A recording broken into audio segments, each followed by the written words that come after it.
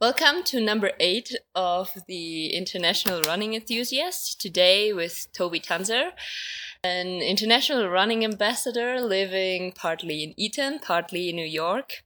There are many things to introduce about him. He is on the coaching advisory board of the Runners World. He has been for 15 years on the board of directors for the New York City Marathon. He organized charity runs for Hope and Possibility. He's a CEO of Shoe for Africa.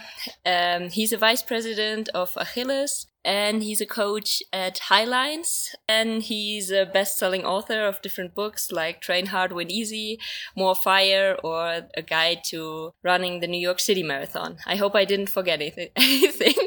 Welcome, Toby. Thank you. So my podcast always starts with a short running update from my side first. Actually, I think the last podcast I took was before I did my 4x4K on Thursday. Well, actually, the last couple of trainings didn't go too well because I often died a little bit too much. Yesterday I did a long run, which I wanted to do 35 till 37, but in the end I got some cramps in my stomach for the third time here. I don't know if it's because of breathing here or I don't know. I feel a little bit too tired, so I decided to take it more easy from now on. So that's my running update. Then there's also always a short questionnaire for every interviewee. So let's start with the basic info about you. What's your name and how old are you? I'm 50 and my name is Toby Tanzer. Okay. And since when do you know me? Since 2 weeks ago, 1 week ago. And how do we know each other? You are staying at the High Altitude Training Center in Iten, Kenya. Yeah. And you as well. I'm also a guest at the High Altitude. And our interview today will be in English, right? Or are you fluent in German, Dutch, or French? I can speak Swedish and Swedish. Icelandic. I don't have that one on my list yet. In my questionnaire, there are always some questions about running. First is always, why do you run? Habit.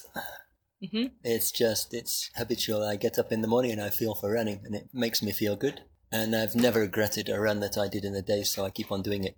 Okay, that's impressive. I've regretted some, I think. Or maybe I took some decisions sometimes during runs where I thought afterwards maybe it would have been better to cancel earlier or to do it differently. Anyway, what are your favorite distances in running? No, I mean, I don't have favorite distances. I just love to run. I mean, I run for just because I enjoy running per se. I don't have a distance. I just go out in the morning. So I don't race. I just... I'm not competitive. I only run for fun. Okay, but you used to be competitive. Long time ago, but now it's all just going out. So if you say, I would say not a favorite distance, but just because I'm working these days. So I usually run for about 40 minutes. And I don't really find time where I could run long runs anymore because when I used to do long runs, they tend to take 2-3 hours. And if you do a long run, then it kind of uses up your whole day, whereas a 40-minute run is very convenient. So yeah, that's true. That's the distance I like to run. And in your competitive days, what were your favorite distances and your PRs over those distances? I can't remember. 7 kilometers was the distance I liked to run the best, which was between 5 and 10, but 5 kilometers I ran just under 14 minutes, and then 10 kilometers I ran just under 29 minutes, and then up to the half marathon I ran 63 for the half marathon, and then I'm tall. I'm 6'2", 187. I'm not very economical, so the further I went, the less economical. So perhaps 5 to 7 kilometers was my favorite distance to run. Okay, 7 kilometers. Is that an official distance that There's you can run? There's a lot of road races in Europe that are not a lot. I mean, there's quite a few around 7 kilometers. Okay. Yeah, and in American, it's between 4 and 5 miles. And I live in New York, and we have 4 and 5 mile races all the time because Central Park has 3 loops. One is they have a 4-mile course, they have a 5-mile course, and a 6-mile course. So. And what would you say are your next goals in running? Just to keep on running. I don't have goals. I don't. It doesn't, everyone always understands this as some sort of competitive goal, but you can also have a goal of I don't know, just being able to run or feeling good about No, running. that's what I said. Keep on running. Yeah. I mean, just to when I was competitive, I thought I would never run for fun. Mm-hmm. Now I'm running for fun. I can't imagine the thought of doing competitions. Okay. Then let's move to the main interview. I thought today we could focus a little bit about the books that you wrote and how your running bio, from living a lot of your life also in Eton or spending a lot of time amongst Kenyan runners, influenced that. So maybe as an intro, you can give an overview of your Kenyan running bio, let's say, or in general, what's your connection to the Kenyan running culture? My connection to the Kenyan running culture was really just I came here as an athlete myself to come over there. I was living in Sweden at the time, and in Sweden it gets very cold and dark and icy. So the habit was for Northern Hemisphere athletes to go to warm weather over the winter, and somebody invited me to come and train in Kenya. When was it? That was in 1995. So I came really just to escape the bad weather, and because I knew the world's best runners came. So it was really just I wanted to come and learn. And I'd only really started running at that stage only a couple of years. I was a heavy smoker before, so I'd quit to try and change my life.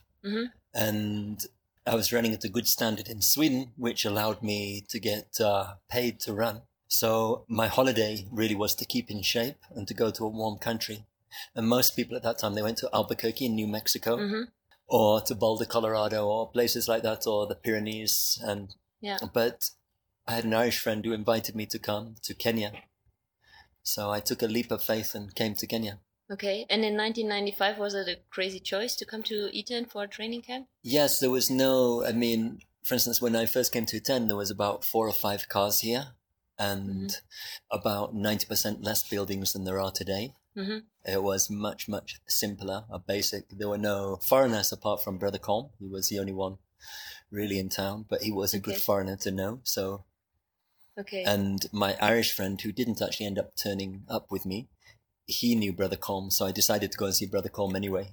And that's how I kind of fell into Eton. And the good part about it was being the only foreigner, I was like a speciality, novelty person. So I was invited to everybody's home and all the runners took me home to their homes. And so I got a very, very deep immersion into Kenyan running. And would you say now it's a normal choice to come here for a training center?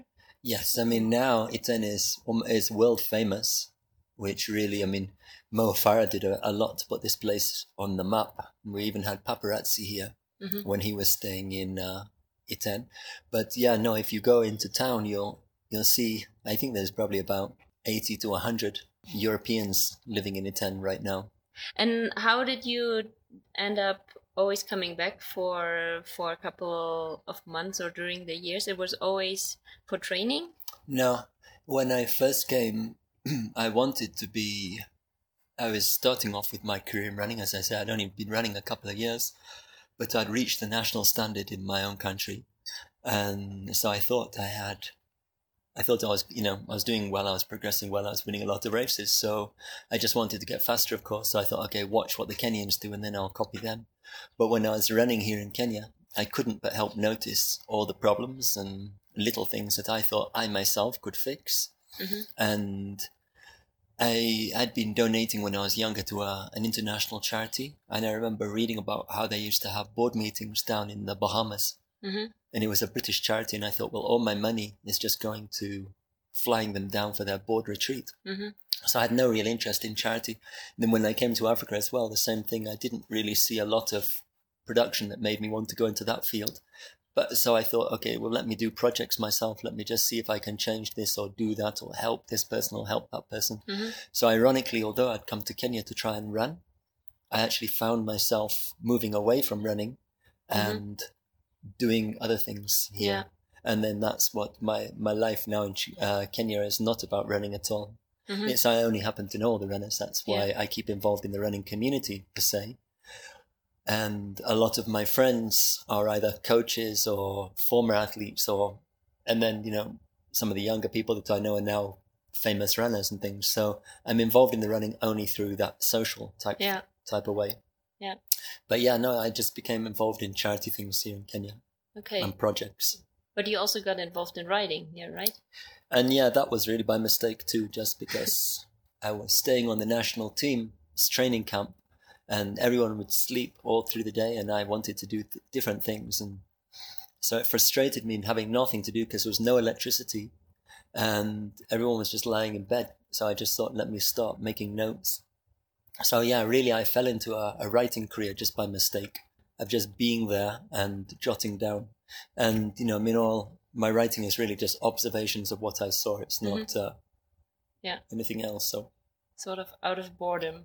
Out of boredom and just, just being, looking and noticing all these things and deciding. And also I knew when I got back to Sweden, everyone would be asking me questions. So I thought rather than answer to every single one of them, if I'd put everything down and then I had so many notes, I thought maybe I have a book here. Yeah.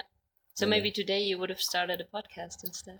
I probably would as the trends go. And yeah, I mean, I started a web page a long time ago in the year 2000 when nobody had web pages, but that was really just to collect shoes. And that was just, so yeah, I tend to do what I needed to do to suit my lifestyle at the time. So you're probably right. I probably would have because I was meeting all the most interesting runners and they had a lot of very interesting tales to tell and stories to tell. So.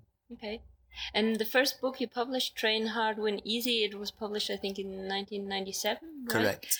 Would you say, is that still the philosophy, or can you maybe shortly summarize what's like the main content of it, and would you still say most of the points still hold true for the Kenyan running culture? I would, because the concept Train Hard, Win Easy, I'll give you an example. When I've trained with runners from all over the world. I've been very lucky. I've lived with different runners in different countries and trained with national teams, trained with groups, and very a wide variety of very good, talented runners. And I've always been lucky enough to be able to observe, see what they're doing in this field. And one of the things, like for instance, I remember with one group of runners, we'd go to the track and we'd see which way the wind was blowing, and then we'd run 200-meter repeats with the wind on our back. And then when the weather was hot, we'd take off our shirts, or and when they go to the track, they wear lightweight shoes called spikes, to try and do that. And then when I came to Kenya, I saw the exact opposite. People were trying to make the training as hard as possible. So through the thickest mud, they would run. And on the hottest day, they would add layers of clothing. And when the shoe size was 8, they would wear size 13. All these things trying to make training more difficult, so when they come to the race, it would feel easy. So when I was observing this, I just thought it was like train hard, win easy. Because when you come to the competition, then you fly, you feel fantastic. And so I think in the West, sometimes we try to make training easy for ourselves just because we're used to a convenience life. Whereas in Kenya, they know the only way out is through hardship. And so they're prepared to put themselves in deeper. So, I mean, it's a title that I think was misconstrued. A lot of people thought it was, kind of boastful. They were like, what's this? But it was really just meaning... What is it, boastful? Boastful, kind of like train hard, win easy, It's not a win you yourself. It's winning over the competition. Therefore, you're winning almost by yourself through your actions, rather than, maybe I've described it wrong. It's not like a macho type, aren't I great, aren't I all about winning and all about me. It's the concept of putting yourself so deep in training that the actual competition feels easy. But do you think it's really a choice here always that the training is so hard? Like on the long runs, I never see anyone drinking here or taking any electrolytes or gels or so with them, or with the shoes. What you're saying, maybe it's also more of a matter that it's not an active choice, but maybe rather because there's no possibility to that everyone has like a camel bag with some water, or maybe if you get some shoes for free, you cannot really choose the size. Or no, you're speaking about one group of runners. I mean, what you talk about there are the runners that aren't assisted. Like if you run with, for instance, like the big group in Kaptagat or groups in Kapsabet, you'll see coaches and they pass water out of the windows, or more electrolytes and sports drinks these days. I mean, a lot of the top athletes now in Kenya are sponsored by sports nutrition brands. So no, it's changed dramatically. I mean, when I was running back in the 90s, this stuff didn't exist, but now it does in very much. So it depends on which training group you actually run with. So that is very prevalent now. I mean, people do. But I mean, that's a little thing. I mean, drinks while you're running. They won't not drink on purpose because you can't train yourself for dehydration. That's not a thing. But you can train yourself to put on an extra layer of clothes and suffer in the heat. And then, when you're running with a singlet on the race day, it feels liberating. Yeah. And would you say that philosophy works for everyone? Well, I would say that no philosophy works for everyone. I mean, it doesn't work in that way. And I would say that circumstance in here, one of the biggest advantages, I think, for the Kenyan runners is no choice, meaning that out here in Kenya, you have very, very few opportunities in life. And if you look at most of the runners, I can't think of many that have gone on to further education, had opportunities of being offered bank positions, of being a bank manager or anything. These are people that come from villages, not even Eldoret, which is the biggest city to where we are now. It's not even a city, it's a town. But with about 300,000 people, nobody comes from inside Eldoret. They come from these small little villages that are dotted around the countryside. And usually they're lucky if they finish primary school. And then what options do they have? It's 40% unemployment in this region of Kenya. And if you haven't gone to secondary and then university, the chances of getting a quality job are very slim. So you're faced with no other options. Kenyans are often, for the vast majority of them, I'd say, is they're running for financial reasons. They're not running for fun or that they enjoy running. They're running to try and make a living. Yeah. But still, maybe you could avoid some injuries or some. I feel like the philosophy of always training harder also has some risks to it, and might not propel everyone to race at their best. If you train easy, you'll never get to the starting line in Kenya. That's the problem. I mean, so many people are training hard here, and I remember a quote that Paul Tergat, who was a 5-time world cross country champion, once said to me. He said, "There's too many cooks in the kitchen already.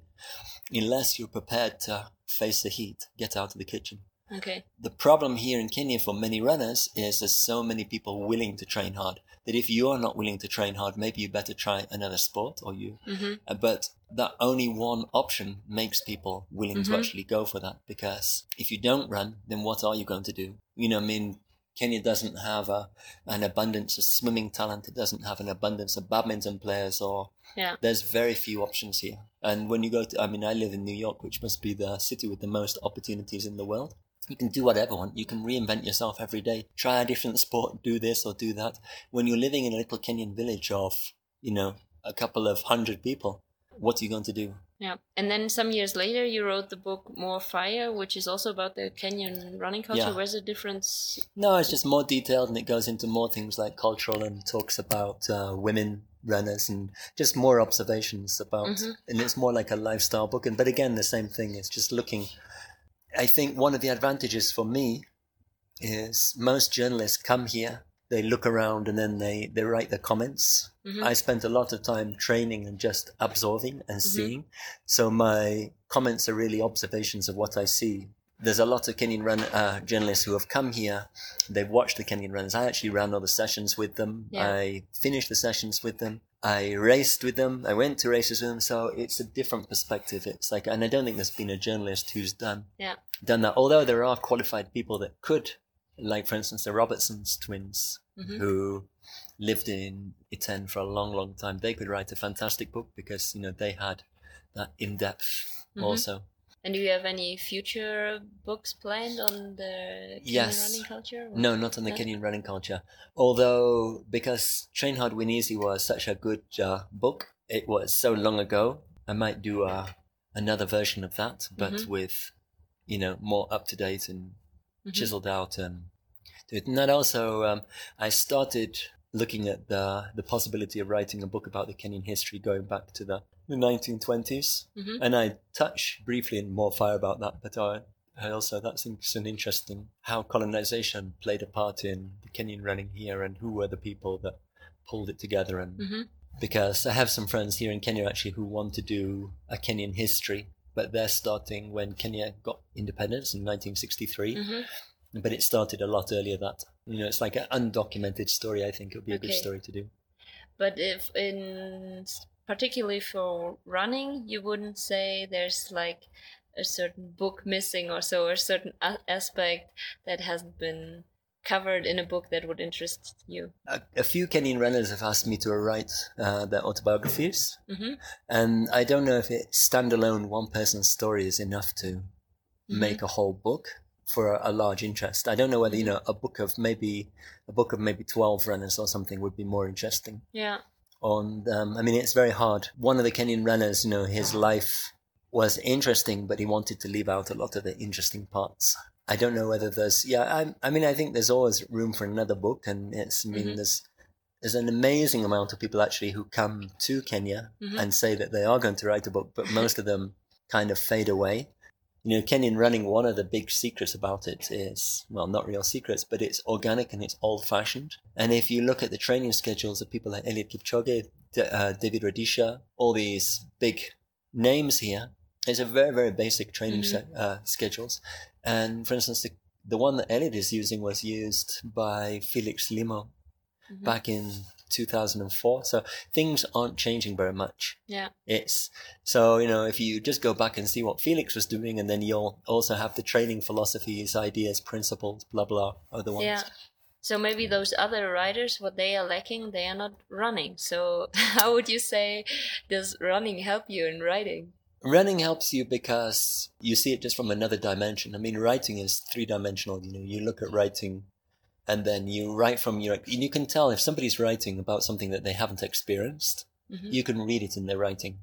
So I think it really helps just because you feel the pain. And I remember one of the runners telling me, to run 2:06 in the marathon, he said it was pain and bruising right from the gun. And the way that he described it, and then, mile by mile of the suffering, I've never really seen a journalist kind of talk about that. We all tend to think of the marathon as, the starting gun goes off and, you run, you're smiling and you feel good.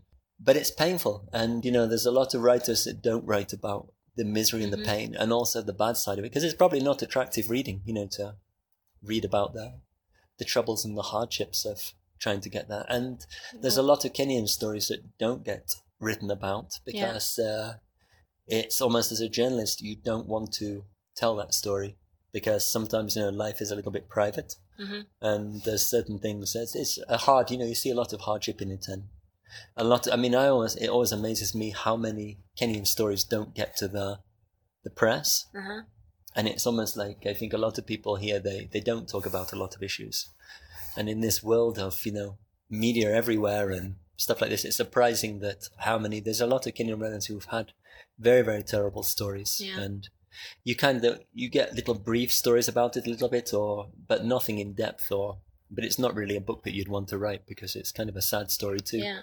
Because here in the tent, there's every morning maybe there's maybe 500 runners going out training, and maybe 50 of them will make it as a runner, and a lot of them won't, and it's hard stories that they face because people here, the reasons for running are different from the West, where we run for keeping in shape, for trying to be better than our friends, or just because some friends are doing a fun run down the road. Here it's a struggle in life, and often running is the only option to take yourself out of poverty.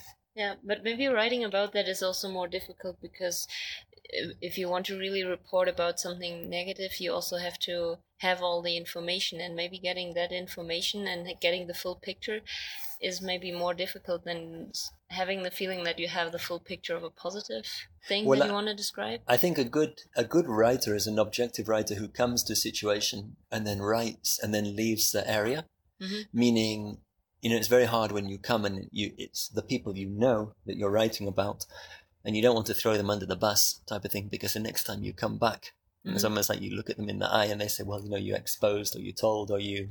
And it's difficult because, to writing about people's problems or things like that.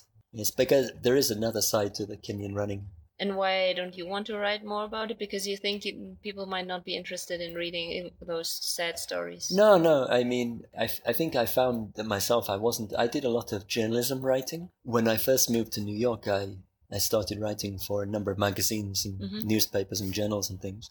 And I started to write a lot of stuff, just not books, but, articles and things. And I got privy to some information, where if I wrote about these runners, I would almost destroy their life. Just, stuff that was startling and stuff that has actually come out with other athletes, has made, headline news. Mm-hmm. But do you really want to be that person that tells that story? And I Mm-hmm. think that's the problem for connection. I've seen people come to Kenya, for instance, and write a good story, and then they disappear, and then they go and write a story about golf or another story Mm-hmm. about tennis. But if you're coming back to the same place again, sometimes you don't want to write about the things that you see. And what makes you come back always to this place? No, I love Kenya. I mean, for me, it's feels like home to me, Mm-hmm. and so much of my work is here. I look at it as being in New York. I'm there for fundraising, Mm-hmm. trying to get money to do the projects that I want to do here. Yeah. So although I don't live here, I live more out of Kenya. I actually feel that Kenya is my home per se. Yeah. And you also founded you built up the first children's hospital here, and now you're sort of in the process of building a library here. Do you see that your projects over the year have really a positive impact on the lives of the people here in Iten? Yeah, no, I mean, not in Iten. I haven't done, my projects are just in this area. Like I started off, when I started my first projects, I was all over the place. I mean, I was giving shoes to the Tamil tigers in Sri Lanka, trying to stop them from, I always have this idea that running heals everything. So, and then I was giving shoes to Ukraine. I had races in Tanzania. I had races here in Kenya I was giving out. So it was all over the place. It wasn't that I had women's races here in Iten too, but it was a lot of different places. But I have seen positive impact. Yeah, I mean, the hospital that I built, it's the only public children's hospital Mm-hmm. for the whole of East and Central Africa, which is Large. almost 250 million people. And when I say there's no public children's hospital, what I mean is children are forced then to go to adults' hospitals. Mm-hmm. And before my hospital, I went to an adults' hospital. For instance, here there's one in Eldoret, which is the second largest hospital in Kenya. Mm-hmm. And it was running at 150% occupancy. So when you run at 150% occupancy, if a child comes to the door and an adult comes to a door, they'll treat the adult to heal first. Mm-hmm. Because if they treat the child and the adult dies, then there's 10 more orphans on the street tomorrow. Yeah. Whereas if they treat the adult, then at least that adult is now the caretaker for a system that doesn't have social security and doesn't have a net. Mm-hmm. And there's already too many street children here. So there was just a terrible overcrowding. So a lot of the mothers I was talking to, they didn't even bother taking their children to hospital anymore. They were just saying, why? We just sit in the waiting rooms. We're never treated, because it was just an overmass. So I thought if I build a hospital that is just for children, giving them a priority, then I'll do something. So Yeah. it does. And at the moment, we're treating over 400 patients every single day. So it's made a big impact to this area. Yeah. And do you feel you can also impact something through your writing? Or do you have any future plans on doing more charity through writing? Probably not. To be honest, I'm not really the best writer. Sometimes when I read my writing, it's not... Like, for instance, I don't recommend people buy any of my books, which isn't perhaps the right thing for anybody to say. I think I was just more of a writer that just observed things and wrote them down rather than a talented writer for... I think, I prefer to talk rather than write. So no, but I think, writing is just, it's a great way to tell a story. And, and I love to read. So I'm definitely not anti-writing, but I think I have my limitations with writing. Yeah. And you see other things where you can have more impact through your skills outside of writing. I think I'm just very lucky in the fact that I know a lot of people and know a lot of good, interesting people, and people then that can facilitate and help. For instance, I remember one day I was driving through the Kenyan countryside, and this woman, a woman who was very poor, she was a little farmer, and she only had a little patch of land, and she was saying, like, I really wish, I also could help like you do. And she had a big heart, and the only difference between me and her was that, the people that she knew aren't able to give money, but the people that I know, some of them are able to give money. Yeah. So, we're all given different talents. And I think one of my talents is I come here, I see things, and then I'm able to fundraise. Yeah. And then through my organization, I'm able to do things like now we're trying to build a children's cancer hospital, because the whole of sub-Saharan Africa, which is over 1 billion people, there's not one single children's cancer hospital. And next year we will do it. We'll start building. It's just how big we'll build. Okay. So, I'm only able to do these things because of travel and meeting interesting people that open doors and things like that. So although I'd love to spend all my time just writing and sitting and, being in a writer's retreat on top of a mountain, maybe Really, you would? I'm not meant to do that. Maybe no. I love writing. I love getting a cup of coffee in the morning and just sitting and writing with the mountains in front. Okay. But maybe my life is stuck in New York, going to begging meetings, begging for money and getting turned down, but keeping on with that runner's resilience, knowing that one day you'll get the donations. Would you say writing and running requires the same qualities? Again, I'm not really the expert to speak on either one, but I would say there are definitely a lot of similarities. I mean, writing is a solitude, of course. Same with running. I mean, it's a you sport. It's not a teamwork. The best writers, I think they're little, sometimes loners, and I sometimes think that runners also, they're good. You've got to love your own company, I think, to be a long distance runner. And you've got to love your own company, I think, to be a writer. Yeah. Then let's move to the lessons learned. Maybe you as the Kenyan running expert, sort of, who has lived many years here and in New York, and you have many connections throughout the Kenyan running community. What are the main lessons? Not only the lessons I always relate to the subject, so to writing, but I see or you can also, I don't know, talk a little bit about the lessons you learned outside of writing, just from being the Kenyan running culture ambassador, sort of. What did you take away? No, I mean, I think it's like anything. It's like, if you're here for 25 years, you see certain things, and I see, we stay in a camp with a lot of people who are coming in. I hear their first observations, and I also remember when I came, my first observations and things. And there's, people are always looking for secrets. They're always looking for, what is that secret of the Kenyan? And I describe it, and I've always described it as a cheesecake with 14 or so slices of cake. Meaning that when you come here, it's not just one. And, when I wrote my book, it was like people would ask me, so what is the secret? What is that one thing? And I mean, the hard training is, of course, the most obvious, but there's many, many little things also that come here. But it's little things of the mentality. And for instance, like, I was telling you before, I used to train with people from other cultures and countries. And just, for instance, how the Kenyans approach training and their thoughts of not cutting corners and trying to train harder, like taking less time in the intervals rather than more time. And then, I always go back to the cutting the corners when we run with a group, when a Kenyan group, and we're going around the corner, they all hold the line rather than go for the shortest line. But my friends in some of the European countries, where they'd all try to cut and literally cutting off each other's strides, trying to make the shortest line or something. All these little things come together. The altitude is one thing, the food is another, genetics is obviously another. All these things come together. And the fact of little Kenyan children, right from the age of the get-go, they're walking, they're going around, they're not being pushed in perambulators, they're going to the fields, they're carrying firewood, they're doing jobs, they're walking kilometers and kilometers. All these things together, they make every single slice together, makes it the perfect place for running.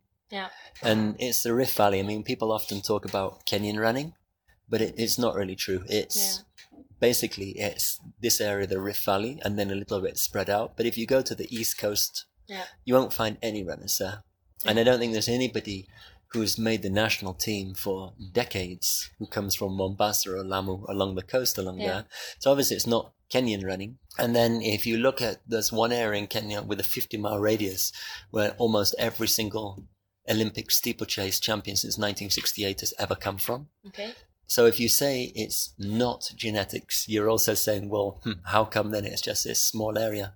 So genetics plays a part, but it's not the overall. And of course, there's outliers in the same way. Paula Radcliffe is tall, whereas most of the Kenyan marathon runners are small. And, Paula happens to be the fastest in the world. But outliers and the norm are two separate things. I could talk for a lot about, the Kenyan secrets and the Kenyan attributes that come along, but it's a lot of things that go into the mix that make this the most perfect place in the world. The Rift Valley, and I say, the Rift Valley runs up from, it's like, is it 3,000 miles? Is it 6,000 miles? I can't remember, but it runs through Africa. So there's a lot of places. Like, look at the Ethiopian runners. How many fantastic Ethiopian runners there are too. Yeah, I think one part of understanding it is also just coming here. Like after already 2 weeks of being here, I have a different understanding of. I mean, I didn't read your book. I cannot really Good, say I'm that. glad. No. But I wanted to say I probably after having read your book, I'm just saying that my understanding is sort of larger after coming here. No, but it's good. You came and you see with your own eyes and you see, Yeah. and then bit by bit. But as you can imagine, if you stayed here for another 2 years, Yeah. another 4 years, you'd start to. Yeah. So that leaves me with links to your social media or anything where people can follow your project. So any link that you want to share with the listeners. I'm really bad with social media. And when I first started in 2008, what happened, I never had a plan to build a children's hospital.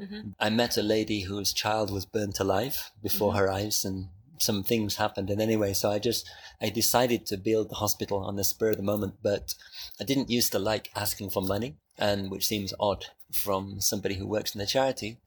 But I felt like if I was not going to ask, if I was going to ask for money, then I had to throw something in myself.